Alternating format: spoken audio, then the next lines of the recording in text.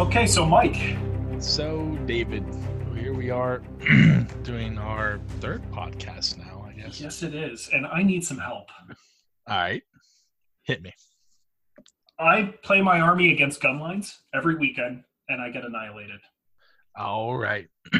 Well, so gun lines are exceedingly popular, as I'm sure you and all of our listeners are very aware of. And so, there are a number of topics, I guess, tactics you can employ to take care of those.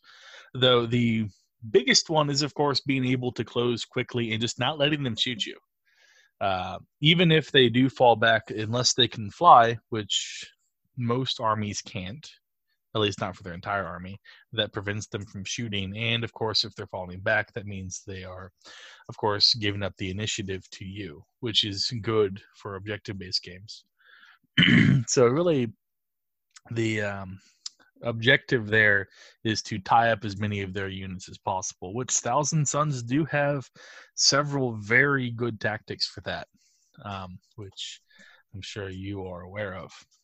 Well, does that mean I just need to bring like a bunch of Zangors, or I kind of think, well, what if I just counter them and just get a bunch of dreadnoughts, or I get some predators in my backfield? Is that going to be good enough?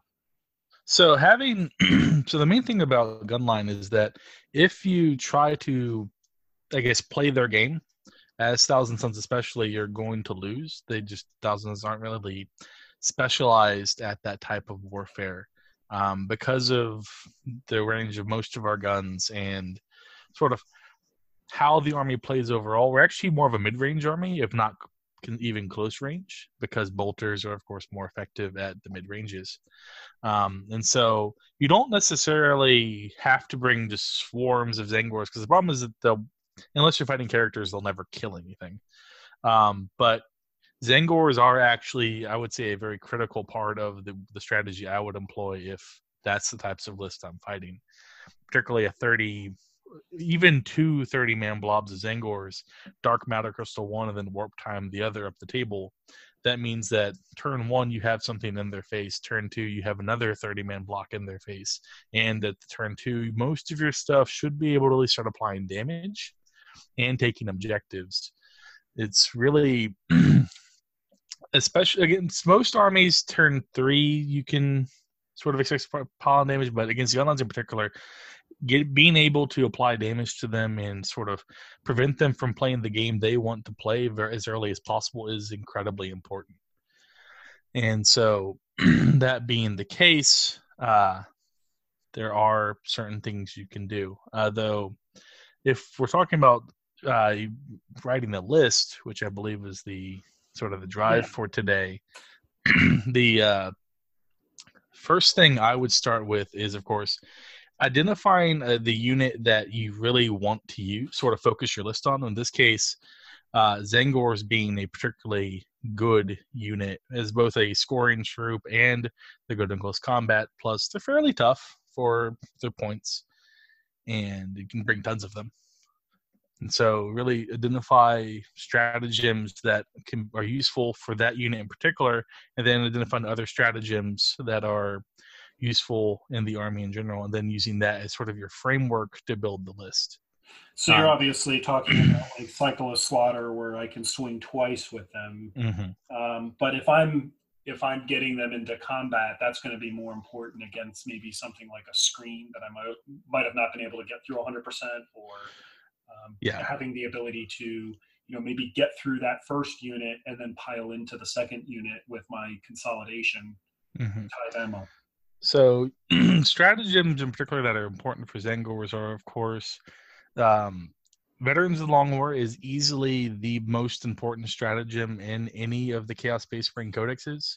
+1 to wound is, for a single command point, is honestly overpowered, in my opinion, because of how much 16% chance to inflict more damage is amazing. There's probably a lot of players that would say that's nonsense. Well, those players would be wrong. But the thing is, my army, the Renegade Space Marine army, can't use veterans, and you feel it. There are plenty of times when they've able to be able to wound on 5s, you're not wounded on 4s. That's a huge swing. But other stratagems that are important for Zangors, webway infiltration is excellent. 1 man point to put a 30 Zangors in reserve is pretty awesome. Let's see. We got. So would I ever want to put 2 units in reserve there? Frankly, no. I would not put 2 units in reserve with that. The reason being is that, especially because you're wanting to close the gap early, having 1 unit in reserve isn't a huge points investment. But the thing is, turn 1, you don't have those units available, and so that means your other unit's going to take that much more fire, which can swing it. It depends on the army, but generally speaking, a single unit in webway infiltration is what I would go with, especially because of the jump in cost for the second unit. But it sounds like in both cases, we're talking about a list that's going to start with at least 2 big Zangor squads. Yeah, I would maybe 30, maybe not quite there. We could probably talk a little bit about the size of that is needed, but it definitely sounds like I at least want to take a Brayhorn, because if I'm deep striking, I need that +1 coming in from reserves, and I need, even if I'm dark matter crystalling, it's the same thing.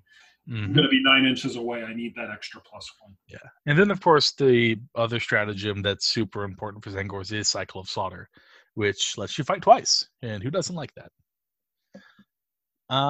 So then from there, so you've played Thousand Suns a lot more than I have in this edition, and so if you mentioned the Brayhorn, what other, we need a 3rd troops choice for a battalion, because if you're not picking a battalion, you're doing it wrong. But so we need 2 troops choices, 2 HQ choices, and so for that. Yeah, I guess it's probably good to clear up that we're gonna go ahead and design for 2,000 points here, because we need to. That's pretty much the most common size army that's used.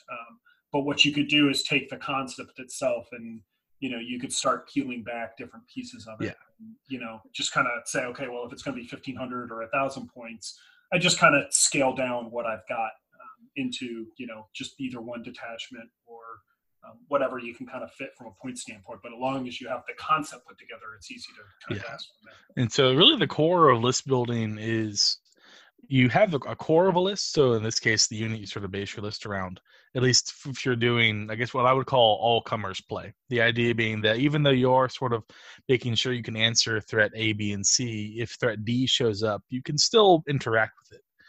And so that's the reason why, for instance, we're choosing to focus on Zangors here, because they do counter one of the bigger weaknesses of the Thousand Suns Codex, the long-range threat, very, very efficiently. Which is kind of not where you'd think to look first, because you'd be thinking range, long-range shooting, that kind of stuff. And, the Zangors with their ability to just, either deep strike or dark matter crystal, kind of you're defeating the range issue pretty quick there. Which is so well, that's one of the sort of things that I've discovered in this edition is not every army wants to shoot.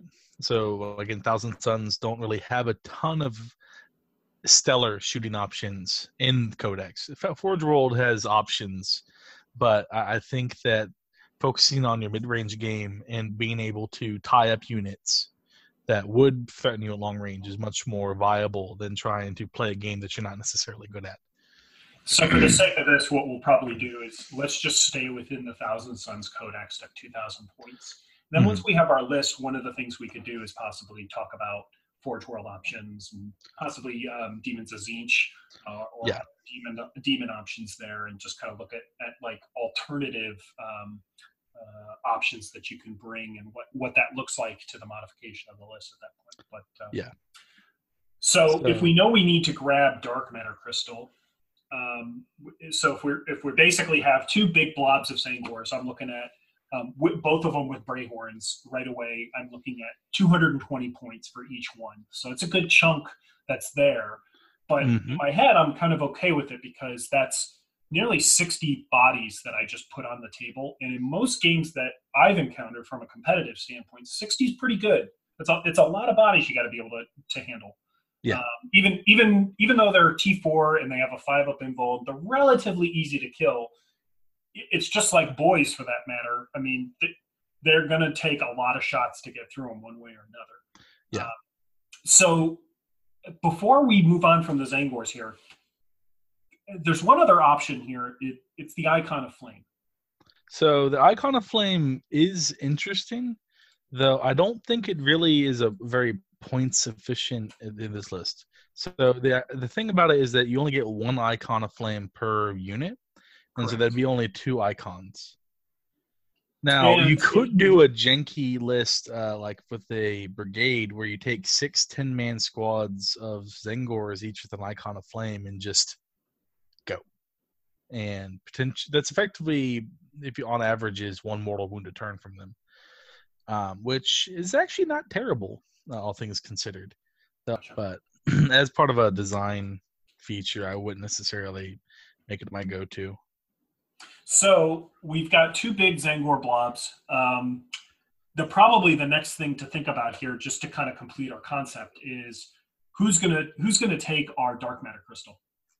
So we actually have 2 things to consider. One, we have a 3rd troop slot we need to fill, which I was actually an idea there. And then, of course, our 2 HQs for the brigade. So I was actually thinking for the last troop slot, between either 1 or 2 units of 5-man rubrics with a rhino. Mostly because of a certain stratagem that Thousand Suns get that nobody else has. Nobody does anything else like it. The Warp Flame Gargoyles, which is actually pretty awesome. I believe you've used it to great effect in numerous games. So as a reminder, Warp Flame Gargoyles is you get in close to something or to a bunch of them with your Rhino. And that lets you just kind of go around to all the units within a range of it, and they start taking mortal wounds. Yeah. And it's not just 1, it's D3 mortal wounds. So it's, a good splattering of them. So it's basically every unit within 3 inches, but it unfortunately is also friend or foe, so it can hit your own stuff. Yeah, they're actually just thinking about it now that I'm looking at it, there is a interesting choice here that we'll bring up later in the list, but something that benefits from the Warp Flame Gargoyles very much so, other than the Rhino, of course. So that's sort of what I was thinking, is 2 units of rubrics and a Rhino. Even though that does give us an extra troops choice, lets us split out and take objectives. And so with the Zangors running up to sort of tie up the enemy army, the rubrics can sit back, camp objectives, and just shoot with the new bolter rules. And we can also if we take 2 5-man squads, we can fit both those squads inside the Rhino. Precisely.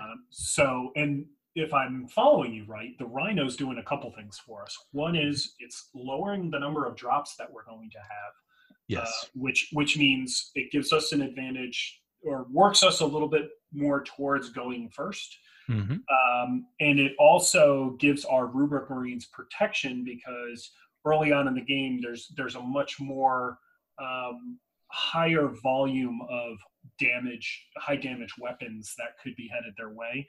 They really kind of just ignore stuff almost like Terminators, like 1 damage weapons. So if we have the ability to kind of get in and target those higher damage items, then you're kind of sitting there with those guys ready to just walk around the board almost unopposed, if I'm following. Yes, that's sort of what I was thinking there. So do we load them up with just bolters, or do we consider a flamer in there? So a single flamer, and then is excellent for discouraging charges. And then actually, because we have the flamer, the Soul Reaper Cannon actually becomes valuable again, because actually you can't take them in 5-man squads for Thousand Suns, can you? Unfortunately, that's just disappointing. Oh well. Come on, GW. I know, it's awful. Well, see, Abaddon stole all the good ones, and so now we just have the 10-man ones. Yeah. Anyways, A single flamer is actually a very good choice there. Okay, so we'll put a single flamer. We'll take one bolter out in each squad, and we'll put a single flamer in there. And I take it that just sticking with the force staff on each of our sorcerers is probably the way we want to stay, because it's kind of a good balance between, I get extra strength, there's some AP still to the attack, but then you're doing D3 damage on it, so it's kind of a nice balance out of everything. Where the force sword is nice, but you kind of having that extra, that extra strength lets you go up against, say, like a T6 vehicle or a T5, big tough dude, and you're going to wound on threes. So that's pretty helpful when you get into combat with them. Yeah. So then that leaves us with our HQs for the battalion, which honestly, looking at it, I see two options here. We could splurge a little bit and get the Exalted Sorcerers, because they are just better. But I actually think for the battalion, going with 2 regular sorcerers will serve us a little better. Effectively, they're cheaper. They don't need to be stellar. Literally, their job is to sort of take up space, throw out some smites, a few buffs here and there, and carry the relics.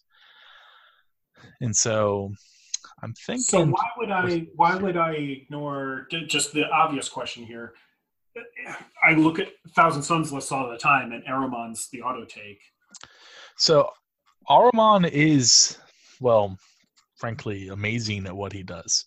However, again, I'm sort of thinking at the thing from a modular perspective. At low points values, I wouldn't consider Aramon. He's a little too pricey for what I have in mind. However, because we're playing the higher points values, we're about to add in other detachments, and that's when Aramon can be added in to lead the army as a whole.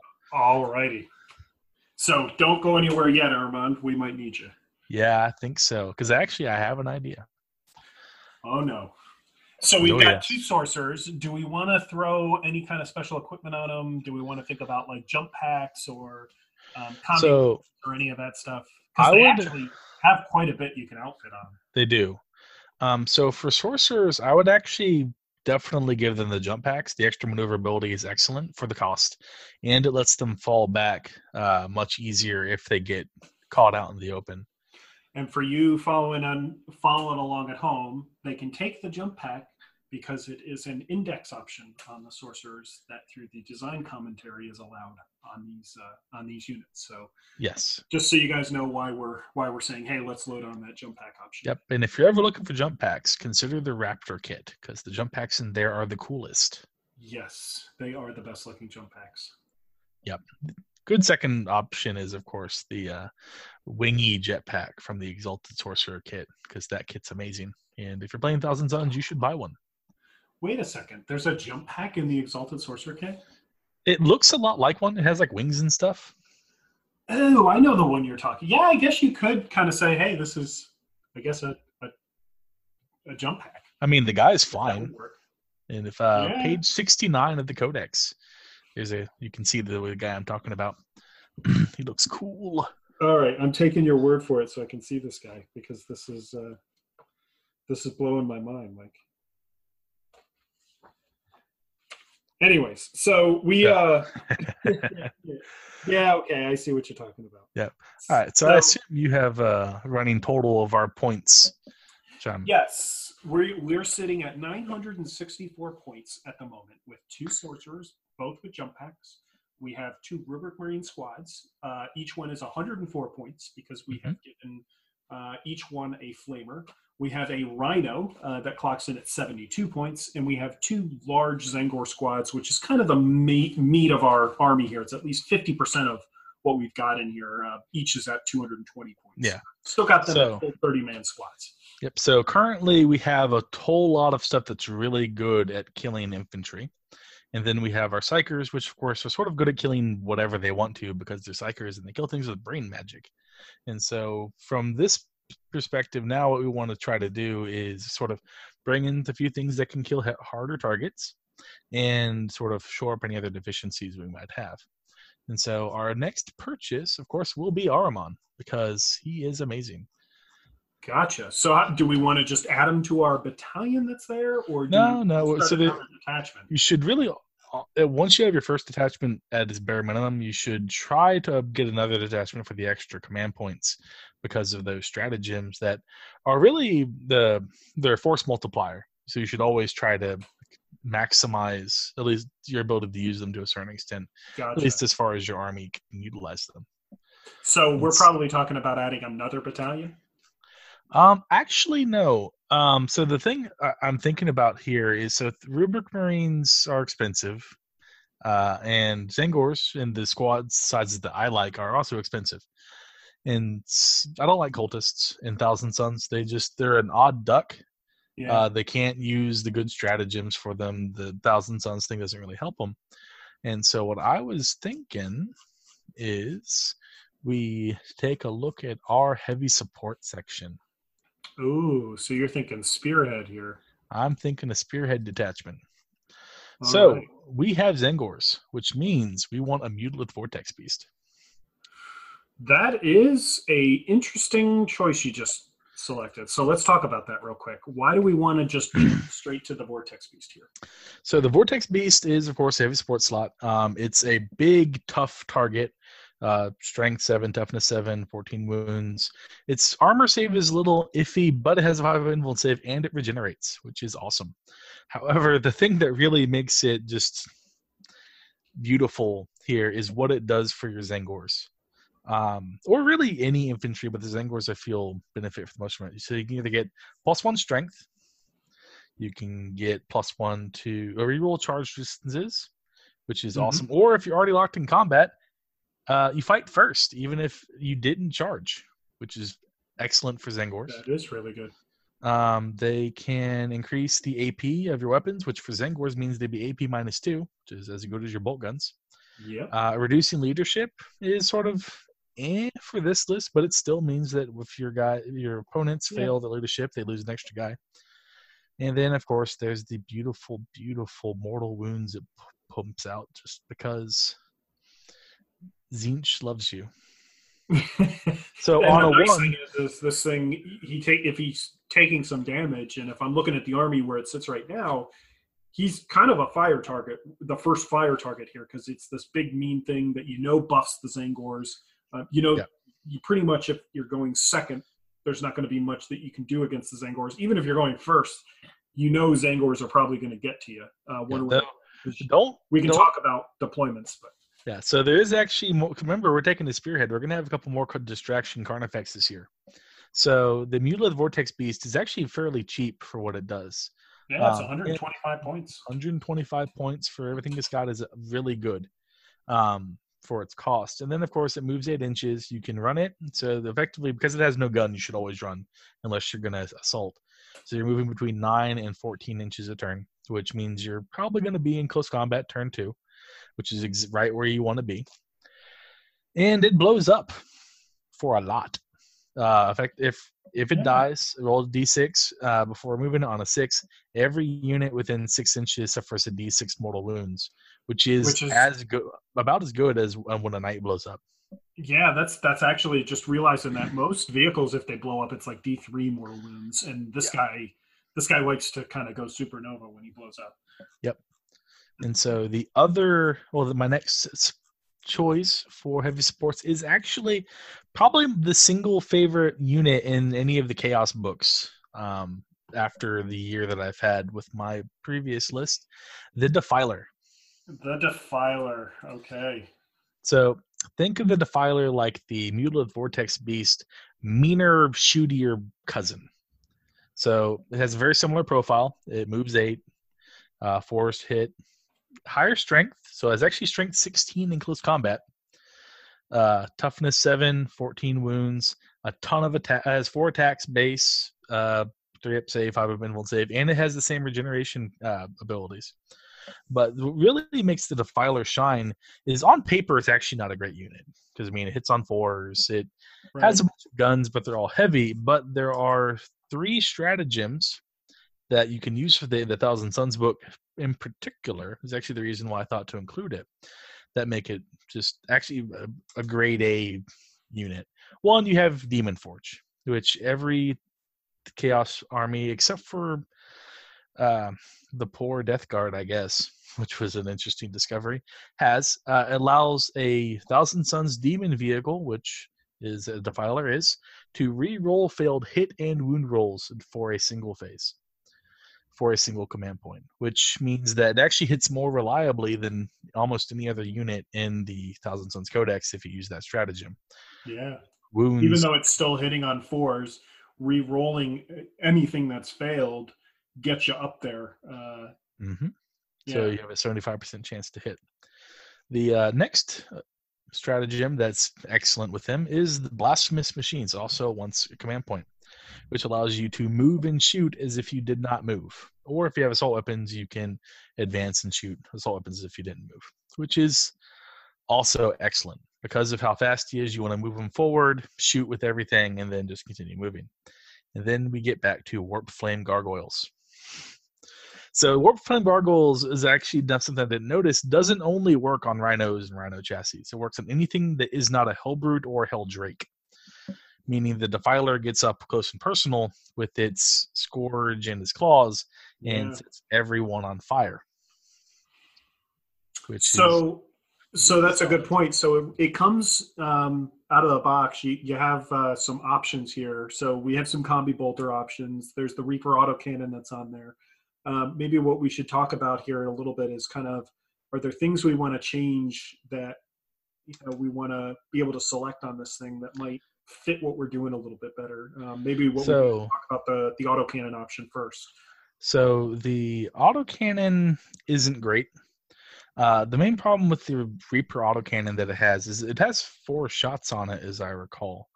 Yeah. But the problem is it's only damage 1, unlike every other autocannon in the game. Yep. Strength 7, AP 1, and it's not an excellent choice. It's cheaper though than the other 2 options, the Heavy Bolter and the Las Cannon. And so for now, I would say leave the Reaper autocannon alone, mostly because the other 2 options aren't necessarily worth taking for the extra cost. We'll see where we're at at the end of the list building. Looks like we could take a twin Heavy Bolter if we wanted to. Which would be the only other option I would consider with him. Yeah, because the Las Cannon is going to be. I mean, you've only got 2 shots, and you're basically, if you think about it, you're forcing yourself into having to spend 2 stratagems a turn on him, one for Blasphemous Machines, one for Demon Forge, just to use that thing on there. And that just seems like a lot of points kind of just going down the drain, kind of, that even with that, it's probably going to fail a good amount of times. Yeah. So the purpose of this is to be threatening. So if you're in a position where you can unload everything into a target, that's when you pop Demon Forge and you go. Mm-hmm. However, what I really want it for is to be a close combat threat against larger targets. A Defiler can, in a single turn, drop almost anything in the game if it rolls decent, which if you set it up right, it's can definitely do. Because the other option you can do is you can take the Defiler Scourge, which replaces your Twin Heavy Flamer, but it gives you 3 extra attacks at strength 12 and does flat 3 damage, which is about as good as a Hellbrute does, just base. That's really good. So it's really up to kind of the purpose of our list at this point to kind of drive the options here. And so if we're facing Gunline, it seems like, maybe the Scourge we hold off on here for a little bit, right? We sit with the Flamer and just kind of see if we need to either find some points, or if we have some points left over, maybe we come back and re-examine this guy. Yeah. Got it. So we basically have the Defiler with the Reaper autocannon and the Twin Heavy Flamer on it right now. We're sitting at 158 points for that guy. Mm-hmm. All right. So we obviously need a third choice here. If I'm kind of guessing where you're going here, we've talked about using Demon Forge here. Now, I can only use Demon Forge on 1 unit a turn. Are we going to add another Demon Engine here, or are we going to kind of look at something else?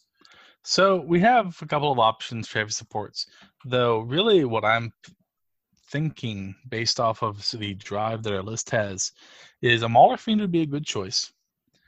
mostly because it's a fast close combat option that packs a heck of a wallop.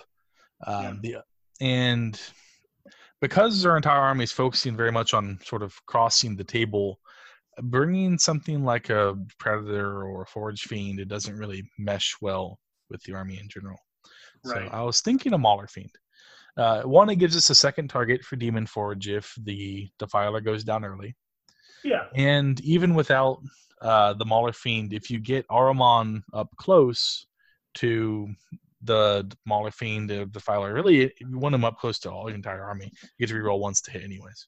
And actually, thinking about that for a second, when I led into this, I was thinking, well, geez, I can only Demon Forge on one guy, but that's only in each phase. So Correct. If our Defiler is set up for shooting, I can Demon Forge on him if I need to. I don't have to. I can hold my points at conservatively, or I could spend them. But you've given me options now where I can use them in the shooting phase, or now if I add the Mauler Fiend, I can use them in the assault phase as well. Correct. I assume we want to probably go the Lasher Tendril route with the Mauler Fiend, correct? Yes, because of the extra attacks means that if he does get combat with something that's sort of lighter, he can eventually fight his way out much faster. And even the profile of -2 and 2 damage on his attacks is not bad at all. And if you do need to fight something big, he's also got his fists, which are -3 and 3, and it's strength ×2. So he's going to be hitting at about strength 12. Yes. When he hits stuff. So you've got options against vehicles, and the Lasher Tendrils kind of give you that counter option against more hordy type things. Yeah, because with the Lasher Tendrils, he's get 10 attacks at strength 6 or higher with AP2 or better. Yeah, that's pretty good. Stellar. That's pretty good. Yeah. Okay, so we've got our spearhead filled out, and it sounds like we want to throw Ahriman in there. Yes. I guess the only question is, do we put him on a disc? So we don't have a Rhino to hide him in, so I think the disc is the better option. Again, it lets him keep up with the other sorcerers and the rest of the army. Makes sense, because we're moving across the field pretty quickly. Yes. All right. So with Ahriman, we are just broaching the 1,500 point marker here, just coming up on 1,600 points. Excellent. We are sitting at a total of about 9 stratagems when you consider the base 3 that you start with. We get 1 from our spearhead, we get 5 from our battalion. So where are we going from here? So what I think the last 500 points should be spent on would probably be another battalion if we can afford it. Okay. And I talked bad about them earlier. However, we might have to are the cheapest unit. 3 units of cultists and just 10 men with a. I guess I would give them the heavy stubber to let them apply a little damage. Oh, okay. Let's do that then. So and then that gets us, it's only 2 points more. Yeah. That's not bad. Not bad when you think about it. Okay, so we've got a battalion started now. We've got 3 cultist units in there. We've got 1 stubber in there. The rest have auto guns. Yep. So what else we thinking here? We got to get a couple more HQs. We've got about 300 points to work with. All right, so I'm thinking we'll get one last big threat. We'll take a Demon Prince. Ooh. And we're putting wings on him, I take it? Yep, he's going to be a flappy Demon Prince with his wings. And Malefic Talons, I would imagine. Malefic Talons are the best choice here. Because Malefic Talons give you 3 extra attacks. So that's 7 attacks total. Right. And he's a badass psyker, 4 invul and save. It gives you more reroll hit rolls. It's just really a very solid option if you have the points to splurge on him. And the other thing that's really great is he actually opens up now the Zinch discipline for psychic powers for us. He does. So things like Gaze of Fate, which if you're thinking about re-rolling charges and your Mauler Fiend goes down, Gaze of Fate is such a great utility spell that if you understand the the ruling is getting more prolific now for folks to understand it, but to just kind of, harp on it again, it's a dice roll. So a 2d6 is your charge. You can use Gaze of Fate to re-roll both. And if you have a command re-roll, you can re-roll just one of them if you need to. So you kind of have psychic options to be your backup plan in a way, if you need, or just use your Mauler or your Mutalith Vortex Beast to re-roll your charges if he's still standing. Yeah, and of course the really re-rolls at all is a stellar mechanic that Thousand Suns can really take advantage of, and so excellent power. And he has that same re-roll 1 aura built in as well, so he's going to be a great addition there. So that leaves us with what, about 170, 180? We are at 1,880 points, so we are actually only at about 120, 119. So you're cutting a little close. We are. Exalted Sorcerer is what, 140 now? It's 120 if he's on foot. Yep. But right, like you said, being on a disc or even having a jump pack is going to take our guys up. I would like to propose another option of something we haven't added yet. There's the Sorcerer and Terminator armor. Yes, that was the other thing I was thinking, because you can deep strike for free. Exactly. And so one way we can get around this movement, the movement issue, where our army is going to be very aggressive and run forward very quickly. The Terminator, the Sorcerer and Terminator armor, he came down in points quite a bit. Quite a lot. Now, we might have to find some points for his great familiar that he has. We're probably going to have to find about 3 points is what it looks like to fit that in, but I'm pretty sure we can look at some stuff here and maybe be able to make that work. But a couple of things come to mind. Deep striking them in gives us a great utility there to just get around having to worry about that, and he can pretty much just go where he needs to go, and it's a free deep strike. Yeah, so I would say accompany the Zangor's deep striking. There you go. You don't have to spend 3 command points, so you can just spend 1 for the Zangors and put the Terminator in. So I would say we drop the heavy stubbers off the cultists, take the Sorcerer with Terminator armor, give him a familiar, and that should put us in a pretty good spot.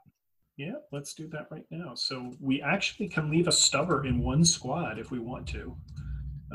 And that brings us up to enough points to do it by taking about a 2, and that buys our familiar there. Yeah. And there we go. So where we sit right now is 1,999 points.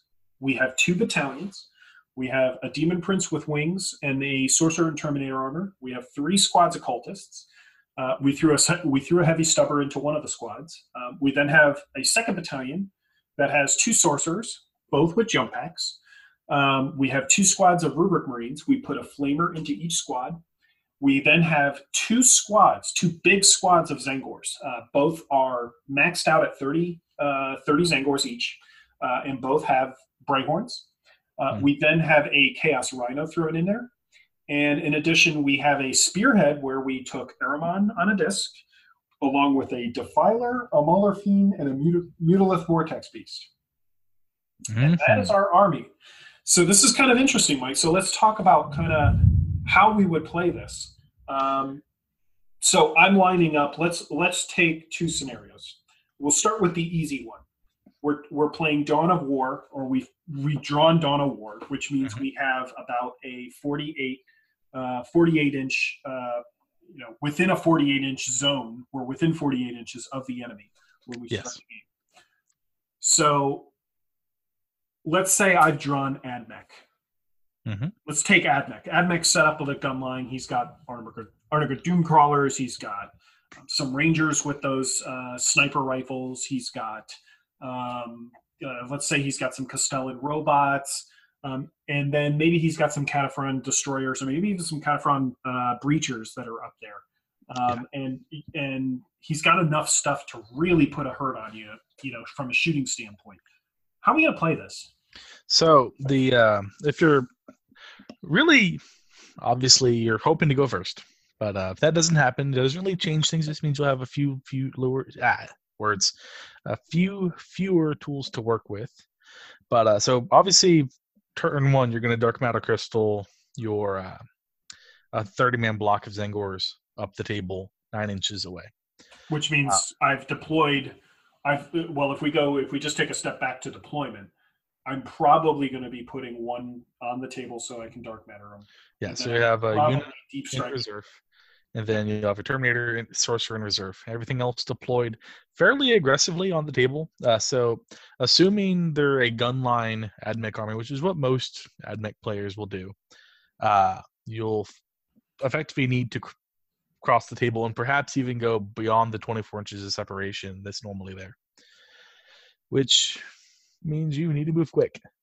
So you'll want to deploy your Sorcerer with Warp Time next to another unit to warp time that unit forward. I would suggest in this case perhaps either the Mutalith Vortex Beast or the Mauler Fiend. The reason being is that both of those, the Mutalith Vortex Beast wants to stay close to the Zangors to give them buffs and throw mortal wounds onto the enemy, whereas the Mauler Fiend just wants to close anyways because all he does is attack and close combat. So then Dark Matter Crystal turn. And if I think about it real quick with the Mutalith there, maybe one of the things I can do is if I've got the Mutalith deployed very aggressively, I can advance him and see how far he goes. Yeah. So if we're saying I'm 12, let's say we have to work within 48 inches. I have 12 inches for my deployment. So I basically have just taken 12 inches off of that. Now we're down to 36. I can move 8. And then I can advance anywhere between, say, probably 10 to somewhere around 14 is what I'm going to do for my advance. So if I figure an average of 12 is probably where I'll land with my advance roll on them. Yes. That's now bringing it down to 24 inches. The next thing that's really interesting is that his power extends 9 inches. Which means that's bought almost another 12 inches off of that as well. So that now I'm actually talking about 16 inches or 15 inches. Sorry, I'm really good at math. But what I can do is I just have to have one guy in my Zangor squad 9 inches away from the Mauler Fiend. And so if we're talking only 15 inches, that's pretty easy to wake work. If I've got to basically have the rest of that whole 48 inches that we've been coming down off of. So I might even be able to have the Mauler Fiend give my guys buffs and reroll charges without even having to really have, psychic powers or anything. So it almost seems like if I start with the Vortex Beast and I advance him, I can kind of then figure out how the rest of my strategy for the turn plays out if I'm looking at it from a standpoint of getting my guys into their army. Yeah, especially because the Dark Matter Crystal, unlike most abilities of its type, triggers at the end of the movement phase, which gives you this luxury of being able to sort of pick and choose how you want to do things. So the important thing then is to make sure when you're deploying your Mauler Fiend, don't screen him off. Just put him up front. If he gets into combat, that's okay. He likes to do that. But you want to have them up front so you don't have to create a lane or anything like that for them to get in there. I know I've done that to myself in the past, just not even thinking about my deployment or anything like that. But you just put them up front. It's also probably okay to put them up front and let your opponent deploy according to where he is. Maybe you put him up there early so that they throw stuff down, and that gives you an idea of where you put your Zangors in a reaction to that. Now, do I want to start putting my Zangors onto the table, hiding them from getting shot? Or is it probably more important to screen off? If I'm playing a gunline, that's probably answering myself there. Yeah, so against gunline, you don't have to screen because generally speaking, unless they're doing something similar to what you're doing, they're not going to have anything that's going to prevent you necessarily to screen. Really, your cultists will be your screens. The thing is, they actually are expendable, whereas the Zangors have a job to do. Really, the cultists are there, much like their Emperor-loving guard brethren, to generate you 5 extra command points for you to do all manner of dark and sneaky tricks. But if I need something to just kind of sit on an objective, if I happen to be playing ITC missions, the cultists are kind of there for that role, right? Yeah, so the cultists are there to be cheap objective holders, whereas the rubrics are there they can take an objective, but then they're so tough, your opponent actually has to use valuable fire to knock them off of an objective. Right. And so for objective games that have objectives that are sort of back in your deployment zone and some in the middle, the cultists would take the one in your deployment zone, whereas the rubrics should move up and take the ones in the middle because they can actually take the fire. Now, do I want to wait before I jump my rubrics out of the Rhino for a little bit, maybe a turn or two to just make sure that they're kind of covered a bit?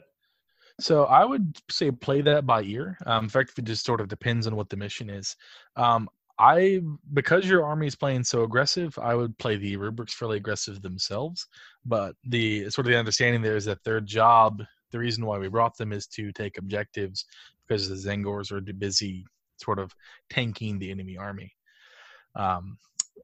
The cultists, of course, are there, but we can't rely on them. They'll probably die the first time anything so much as looks at them. So it depends on what your missions are. So, for instance, if it's a mission where the longer you hold objectives, the more points you get, jump those rubrics out ASAP to get the objective points.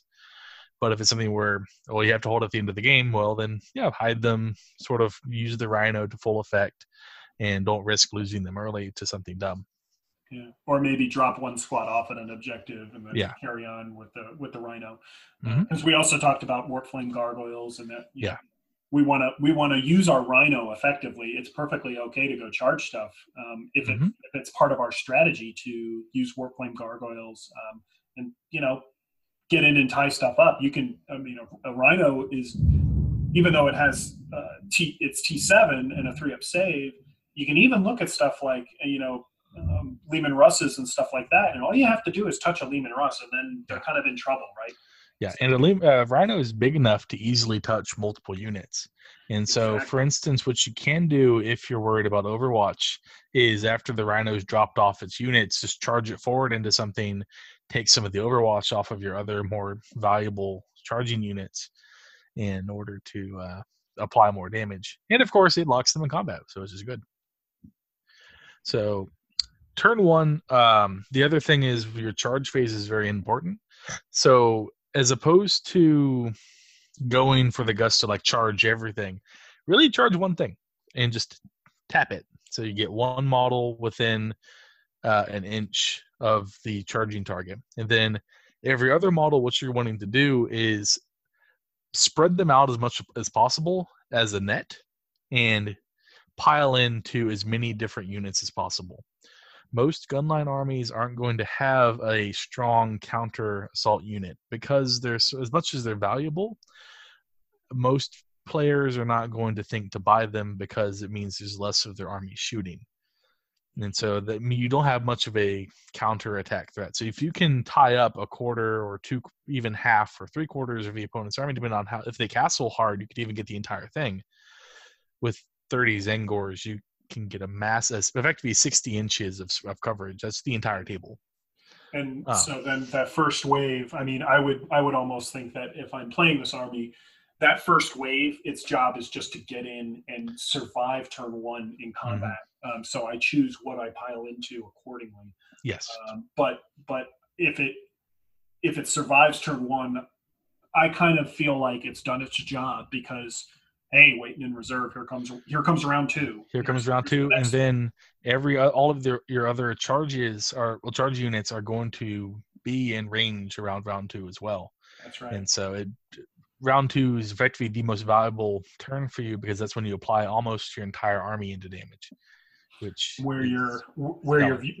Your vortex beast can even help out. Where now you're looking at that squad, that original 30. If they're still alive, smart players probably going to be able to deal with them and take them off the table. I would almost assume that, or count on them being gone by the end of turn two.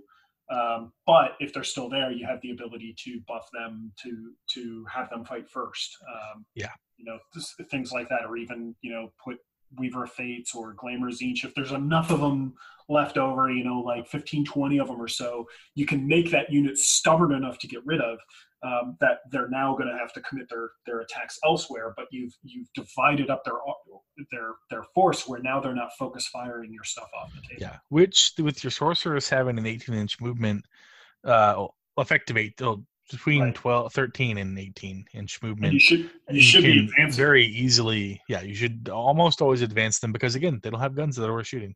Will definitely be in range for Glamour of Zinch and Weaver of Fates, which is the only viable targets for those early in the game. Those are the units you want to hit it with, because that is amazing. Yes, it is. -1 to hit and a 4-up invuln save is nothing to scoff at. No, not at all. And the thing that's so powerful about that -1 to hit is that when you think about the sequence of what happens, you have to have hits resolve, then wounds resolve, and you go down the chain of everything that's there. -1 to hit, it affects everything in the entire sequence, because it's shaving attacks off, which means it's shaving wounds off, and so on and so forth. Whereas your invuln save is really just shaving wounds off at the very end. Yeah. So that leads us into turn 2, which, as I mentioned, is probably your most vital turn, because if you can apply your entire army correctly turn 2, you will have won the game at that point. Because turn 2, that's whenever your 30-man Zangors come in, your Terminator Sorcerer comes in, hopefully your Zangor, Hellbrute, and Defiler and Mauler Fiend will have crossed the table and made it into close combat as well. It's just devastating if you can hit with that. And most shooting armies won't have a way to deal with that effectively. Because even if they have screens, unless they're going to have to castle very hard and screen very well to keep your Zangors out. And even if they do keep your Zangors out, the screen's gone at the end of turn 1. There's no screen I can think of that will hold off that many attacks. So they have to choose: are they going to kill the Zangors, or are they going to kill your big stuff coming in behind them? Yeah, and even the Zangors, if they don't deal with them, are absolutely deadly, because you can give them +1 to hit off of the Prescience. Yep. You can give them +1 to wound off of the Veterans of the Long War. Yep. The defensive buffs, it's just absolutely ridiculous how much damage they can put out with good AP and actually pretty decent strength as well. Yeah. So, well, that kind of gives us a good answer there. I can kind of see how from there it's then just kind of, you could take this list, and if if you're in your local meta, going on the weekends, and you're facing your typical Tau player who just likes to line up, not really worry about what everybody else brings, and just laughs with all their drones and the number of shots that they put out. Well, this army can handle that. I can see it right now. You have the ability to just get over, put them in a box, just surround their army, and just get into them and just annihilate everything that's there.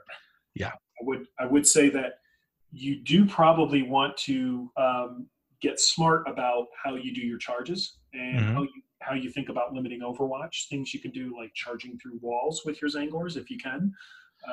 Or like Mike was talking about, taking a Rhino, let it eat the Overwatch for you. There's even another trick. I don't want to give away too much here, but there is an interview that I have coming up with Justin Curtis that's coming out here soon. At the time of recording this, that interview might already have been released. So basically what he talks about is the fact that the Flesh Change stratagem, where you can turn your sorcerer into a chaos spawn, you have the ability to effectively cancel out Overwatch with it, because the effective range of Flesh Change with the chaos spawn is 8.5 inches, because the chaos spawn comes on I think it's a 52 millimeter base. It's a big base that it comes on. And because you have to place the spawn within 6 inches of where the sorcerer was, if you maximize that, it's essentially 8.5 inches, which means if you're really dire, you can take that sorcerer and Terminator armor, bring them down. If it's part of your strategy, and you're facing Tau or someone who's, or maybe guard, and you know they're going to overwatch at normal ballistic skill and it's going to completely annihilate you. Maybe it's worth sacrificing one of your assets for it if you know that that's going to win you the game. Where you can bring your Terminator Sorcerer down 9 inches away, put the buffs on the Zangors, make him useful, and then pop that Chaos Spawn at the start of the charge phase, put it within 12 of that unit, or put it within 1 inch because it's 8.5 inches. You now have locked them up, which means you can charge that unit and pile into his other units. So remember, the goal is not to kill.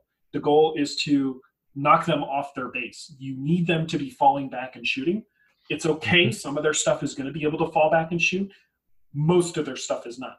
And so you're basically, as Mike was saying, you're charging that unit that's locked in combat. Don't declare your charge against everything, just that one unit. It's okay that you can't swing into those other things, but you can pile into them. So that means when you make your charge, you don't have to have every unit charge straight at the unit that you declared. You can actually charge other units, and then after you have finished your charge, because you end up within 1 inch of your declared unit, you then pile in 3 inches, and that gets you within 1 inch of the other units you want to lock up. Go ahead and be prepared to take the counterattack, but chances are against those gunline units, you're not too worried about that. And again, you can use your sorcerer, get his powers off, buff your unit, make them 4 up invuln, make them -1 to hit, do stuff like that to take the edge of that off. And then you've got them in that locked into combat. And that can actually be something that a lot of people aren't even expecting.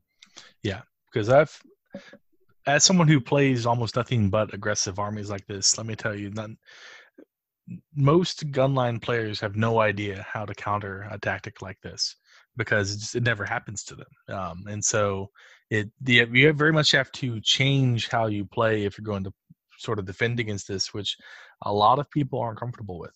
And so, especially in your local metas, this type of army will very much, not only it's a lot of fun to play, but it'll definitely cause some waves.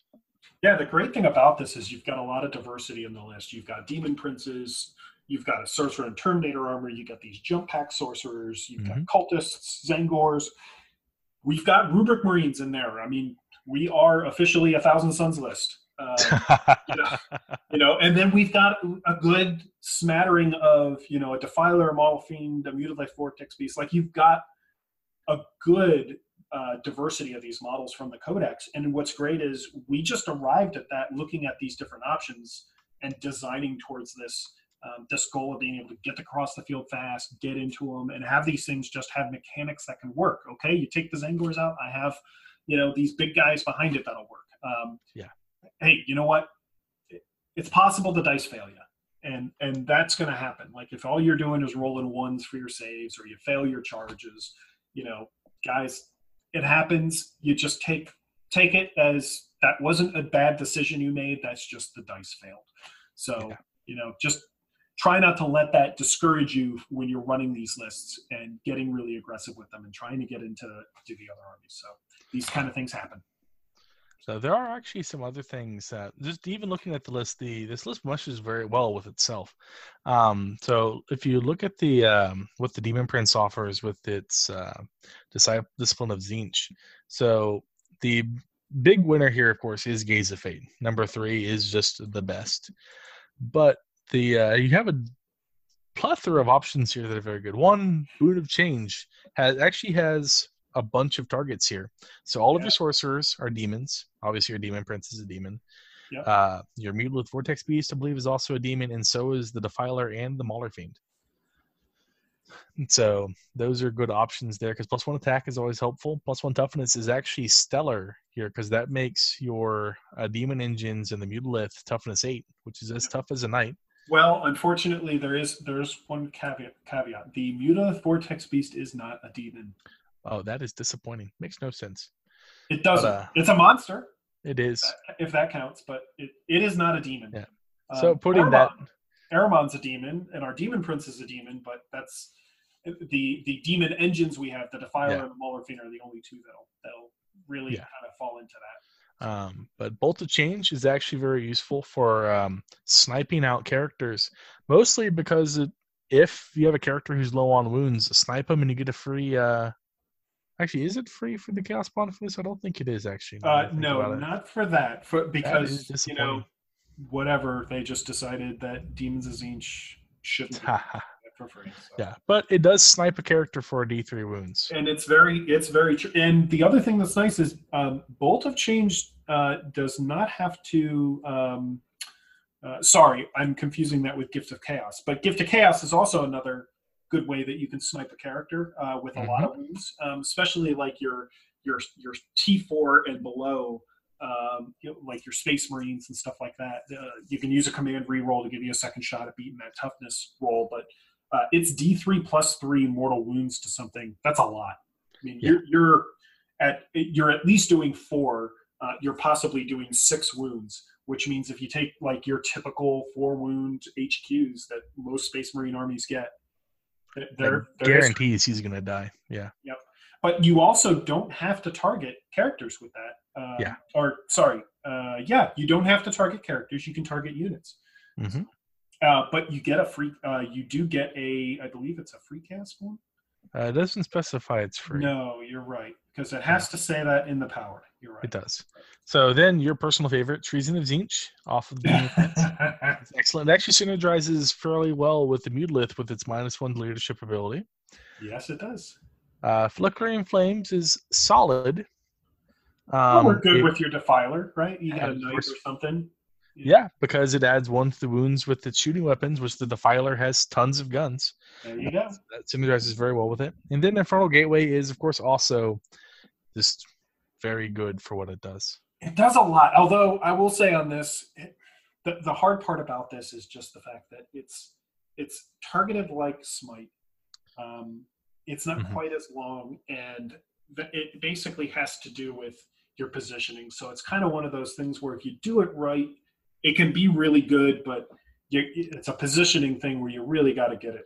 Positioning right. Infernal Gateway is very good in the scenario where I'm thinking where your opponent has castled up. Effectively, everything is very close to each other. Just throwing Gaze of Fate there, because you, as 1,000 Suns, you get the extra range. Just deal mortal wounds to everything in his army because he's a dum-dum. What's wrong with castling, man? You know what? I hate castling. It's a boring way to play, and this list is specifically designed to mess with that. It is an army bred to defeat castles. It is. Perturabo would be proud. So one of the things we alluded to was that there might be some other options we can throw in here, right? Yes. We've got Forge World options. We've got demons. Why don't, Mike, if you want to take the lead on this, why don't you talk a little bit about, okay, if we're going to bring in demons, what are we going to take out to bring in some of the demons? So if we were going to bring in demons, obviously the first choice to take out would be the 2nd Battalion with the cultists. The reason being, of course, the fact that you can just get your demon prince with the demon battalion, which demons have excellent choices there for troops. I love pink horrors. They've taken a bit of a hit since the edition started, but they have good shooting attacks. They're psychers. They're fairly tough with their 4-up invuln save, and though they are a little more expensive than the cultists are, so you'd likely have to also either trim down your other battalion, only take 1 squad of rubrics or something thereabouts, or potentially fold in portions of your spearhead into your 1st battalion in order to actually make enough points to really get the most out of your demon allies. Big winners for demons, though, especially if we're going with the Zinch theme, which if you're playing 1,000 Suns, you really should. Otherwise, you're a double heretic. Is to take my personal favorite, Flamers. They are giant pillow sacks full of warp fire. The big thing here, though, is that they can deep strike in with the demon stratagem and shoot 12-inch AP -1 flamer pistols at everything forever.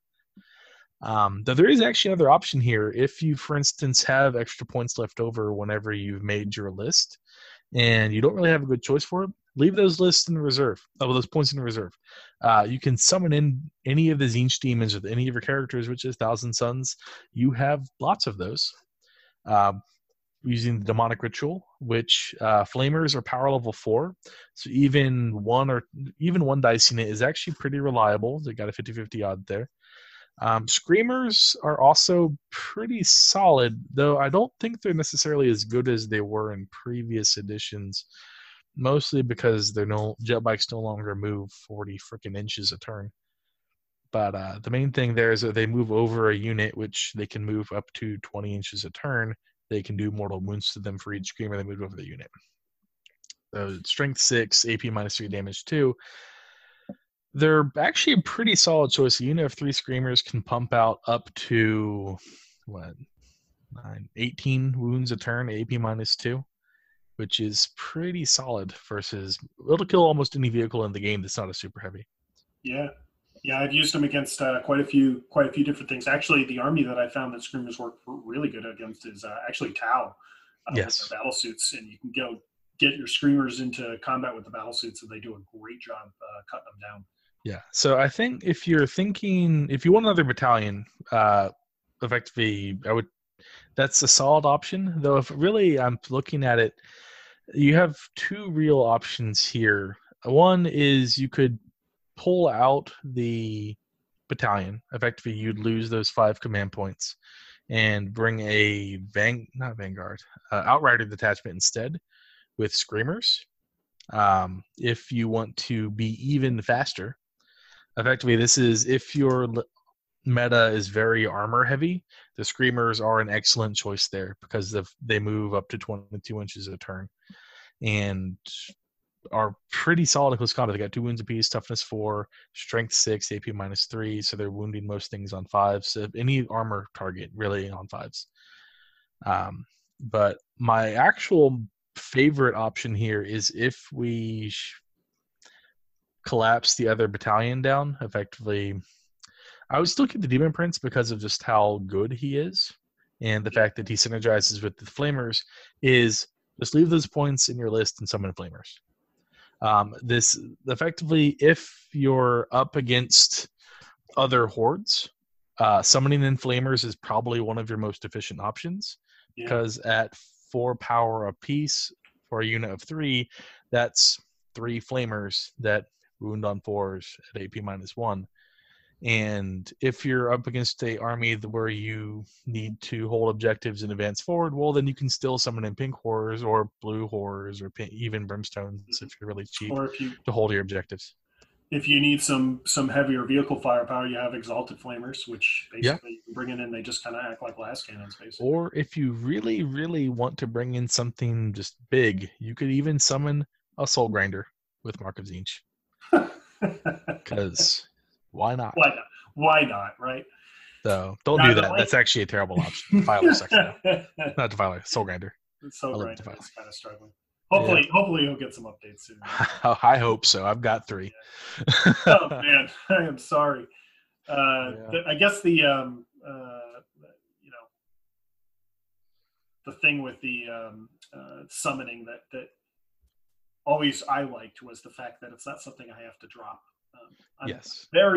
I probably come back to this quite often, but I'm very cognizant of how many drops my army has, just because the formats I tend to play in, and I have to think through: am I going to deploy my army first? Am I going to get that +1 to go first? That kind of scenario. So that factors in a lot for a lot of the lists that I built.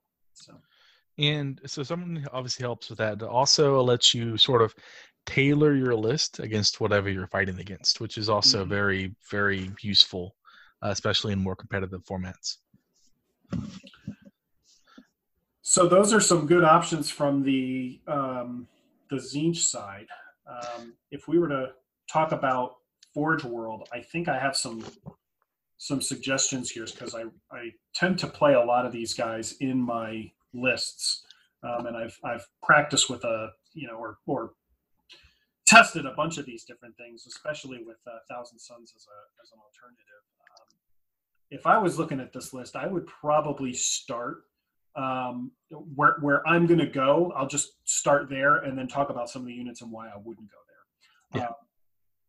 the first thing you're probably not going to like this, but the first thing I'm going to do is I'm actually going to take the Defiler out. Yeah. And I'm going to replace it with a shooting option.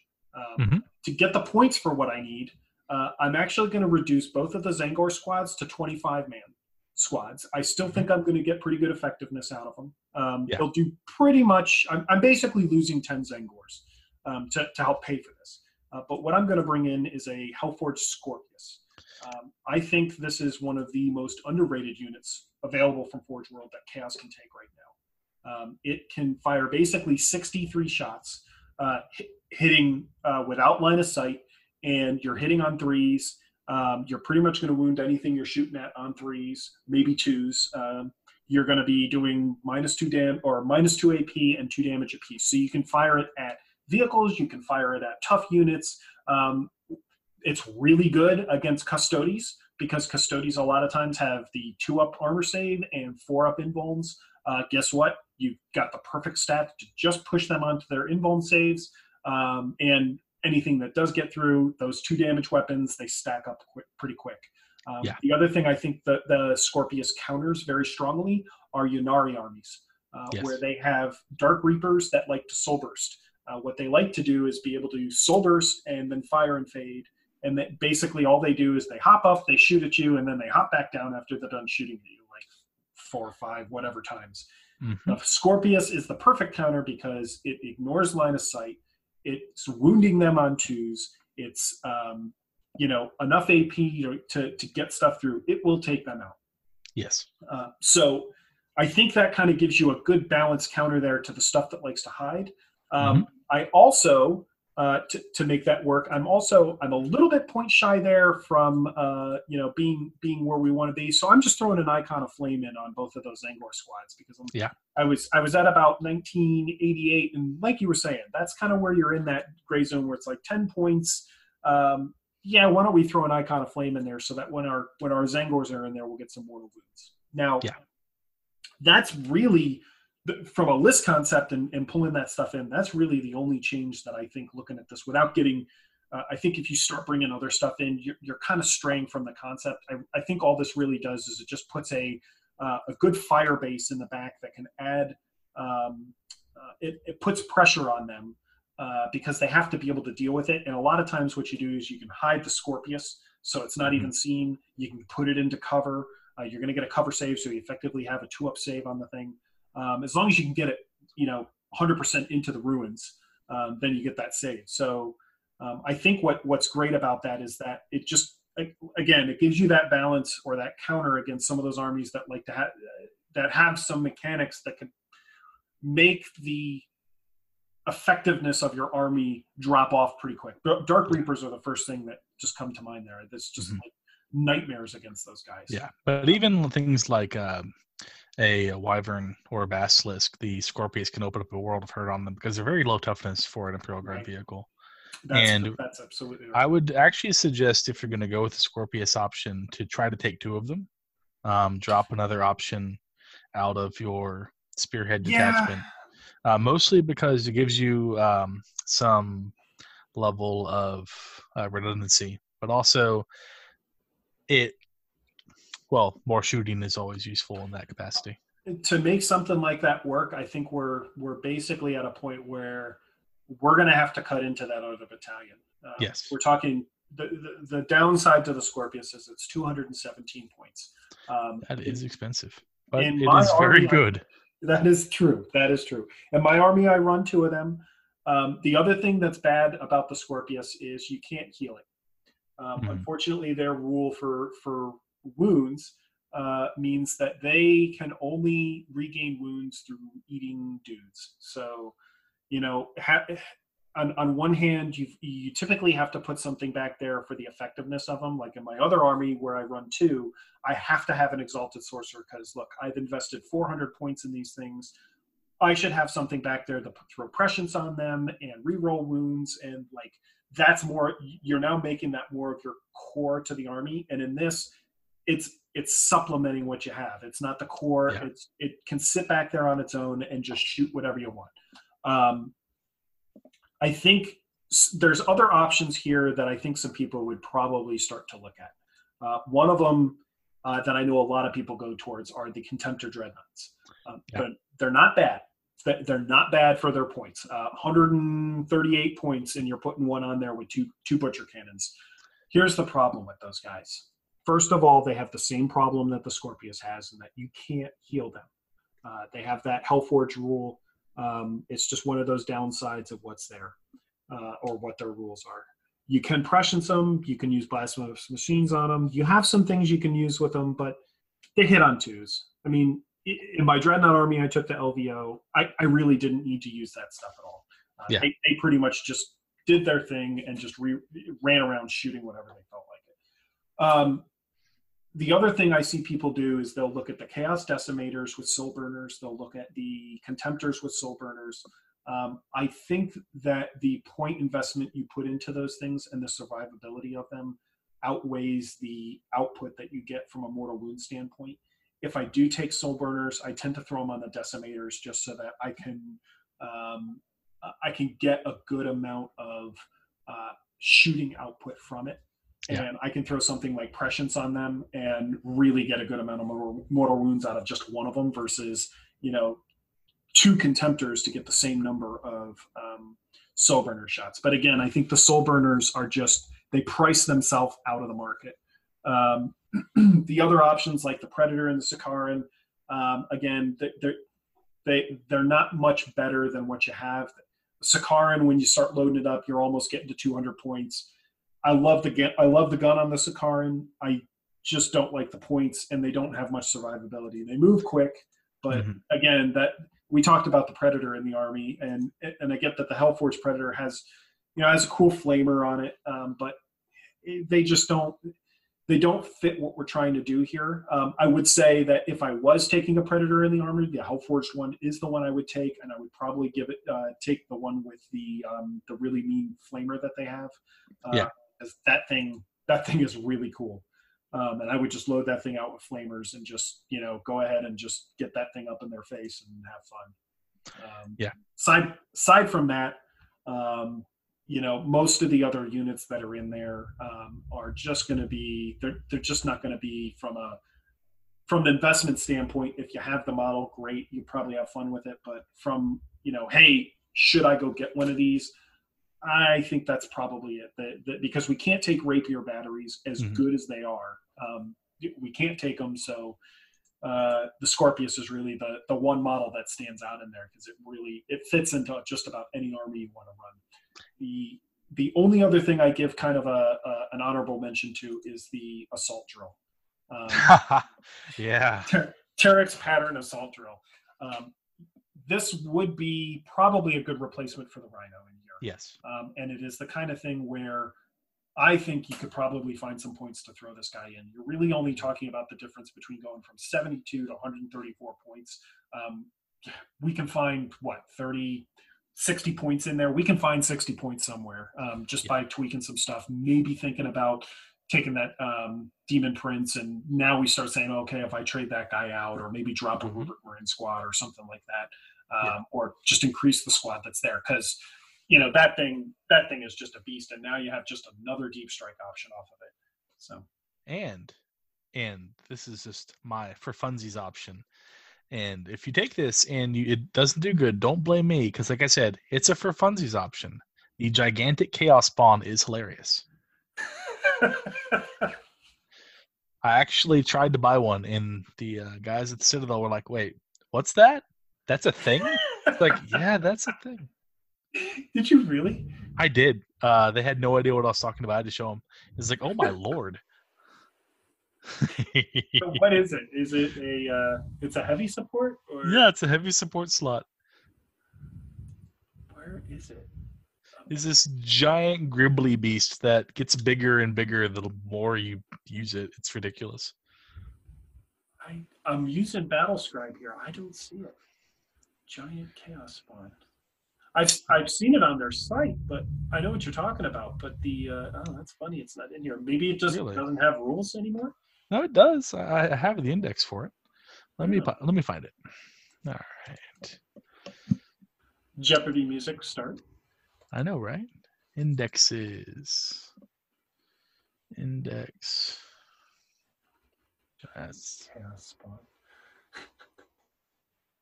Is it a demon option? I don't think so. I remember I wrote a list that included it. Here we are. Forces of Chaos. All right. I'll bet you it's under Children of the Warp. Giant Chaos Spawn. Yeah, it's in the Demon Codex. That's why. That's weird. Yeah, it's faction demon. It can be some with demonic ritual though. Oh my goodness! So for 150 points, you get this thing. It's only T5. It's basically double chaos spawn. Yeah. Well, so it's a T5. Okay, so it starts off with I think it's 10 wounds. Yeah, 10 wounds. At 10 wounds, it has a movement of 6 plus a d6, strength 6 plus a d3, attacks 6 plus a d3. Hits on 4s, toughness 5, 10 wounds, leadership 10, 4-up save. Its attack is strength user, AP -1, damage d3. Because it's a demon, it has a 5-up invuln save. Now, here's the thing about this thing. You, at the start of each turn, you roll to determine its movement, strength, and attacks. Anytime you roll a 1 or a 6 when rolling your d6 or d3s, it gains a d3 wounds. So technically it could earn up to 9 wounds a turn if you roll either really good or really bad. This can take it above its 10 wounds starting, and once it reaches 20 wounds, it becomes Titanic. And which at that level, its movement becomes 8 plus a d6, strength 6 plus a d6, and attacks 6 plus a d6. And so it's this giant. So literally, the longer they leave it alone, the meaner it gets. And so it's honestly the most hilarious distraction card effects, because it's ludicrous. It's this giant thing that won't go away. It just gains wounds every turn. That's fantastic. Yeah. So again, it's a for funsies option. I won't. If you're trying to win, don't take it. But if you're just looking for a good time, it's like the Muted Vortex's Beast's derpier brother, and it's beautiful. That is awesome. It is awesome. It's actually its attacks aren't bad. Yeah, its attacks are solid. It's just weird. It's like weird that it gains D3 wounds every time you roll a 1 or a 6. Yeah, like and so that happening multiple times. So the funny thing is, at its lowest category, it rolls 5d6 a turn, and so it could go from 1 wound to 16 wounds. Again, if you just roll really good or really bad, it's hilarious. I love it, and I want to own 3 of them so I can just make people go, wait, what? And so I think with that, our list building session is over. That is the best thing to end on. I think so. Yeah. Well, with that, guys, I guess you just got to remember that Magnus did nothing wrong. Magnus did nothing wrong.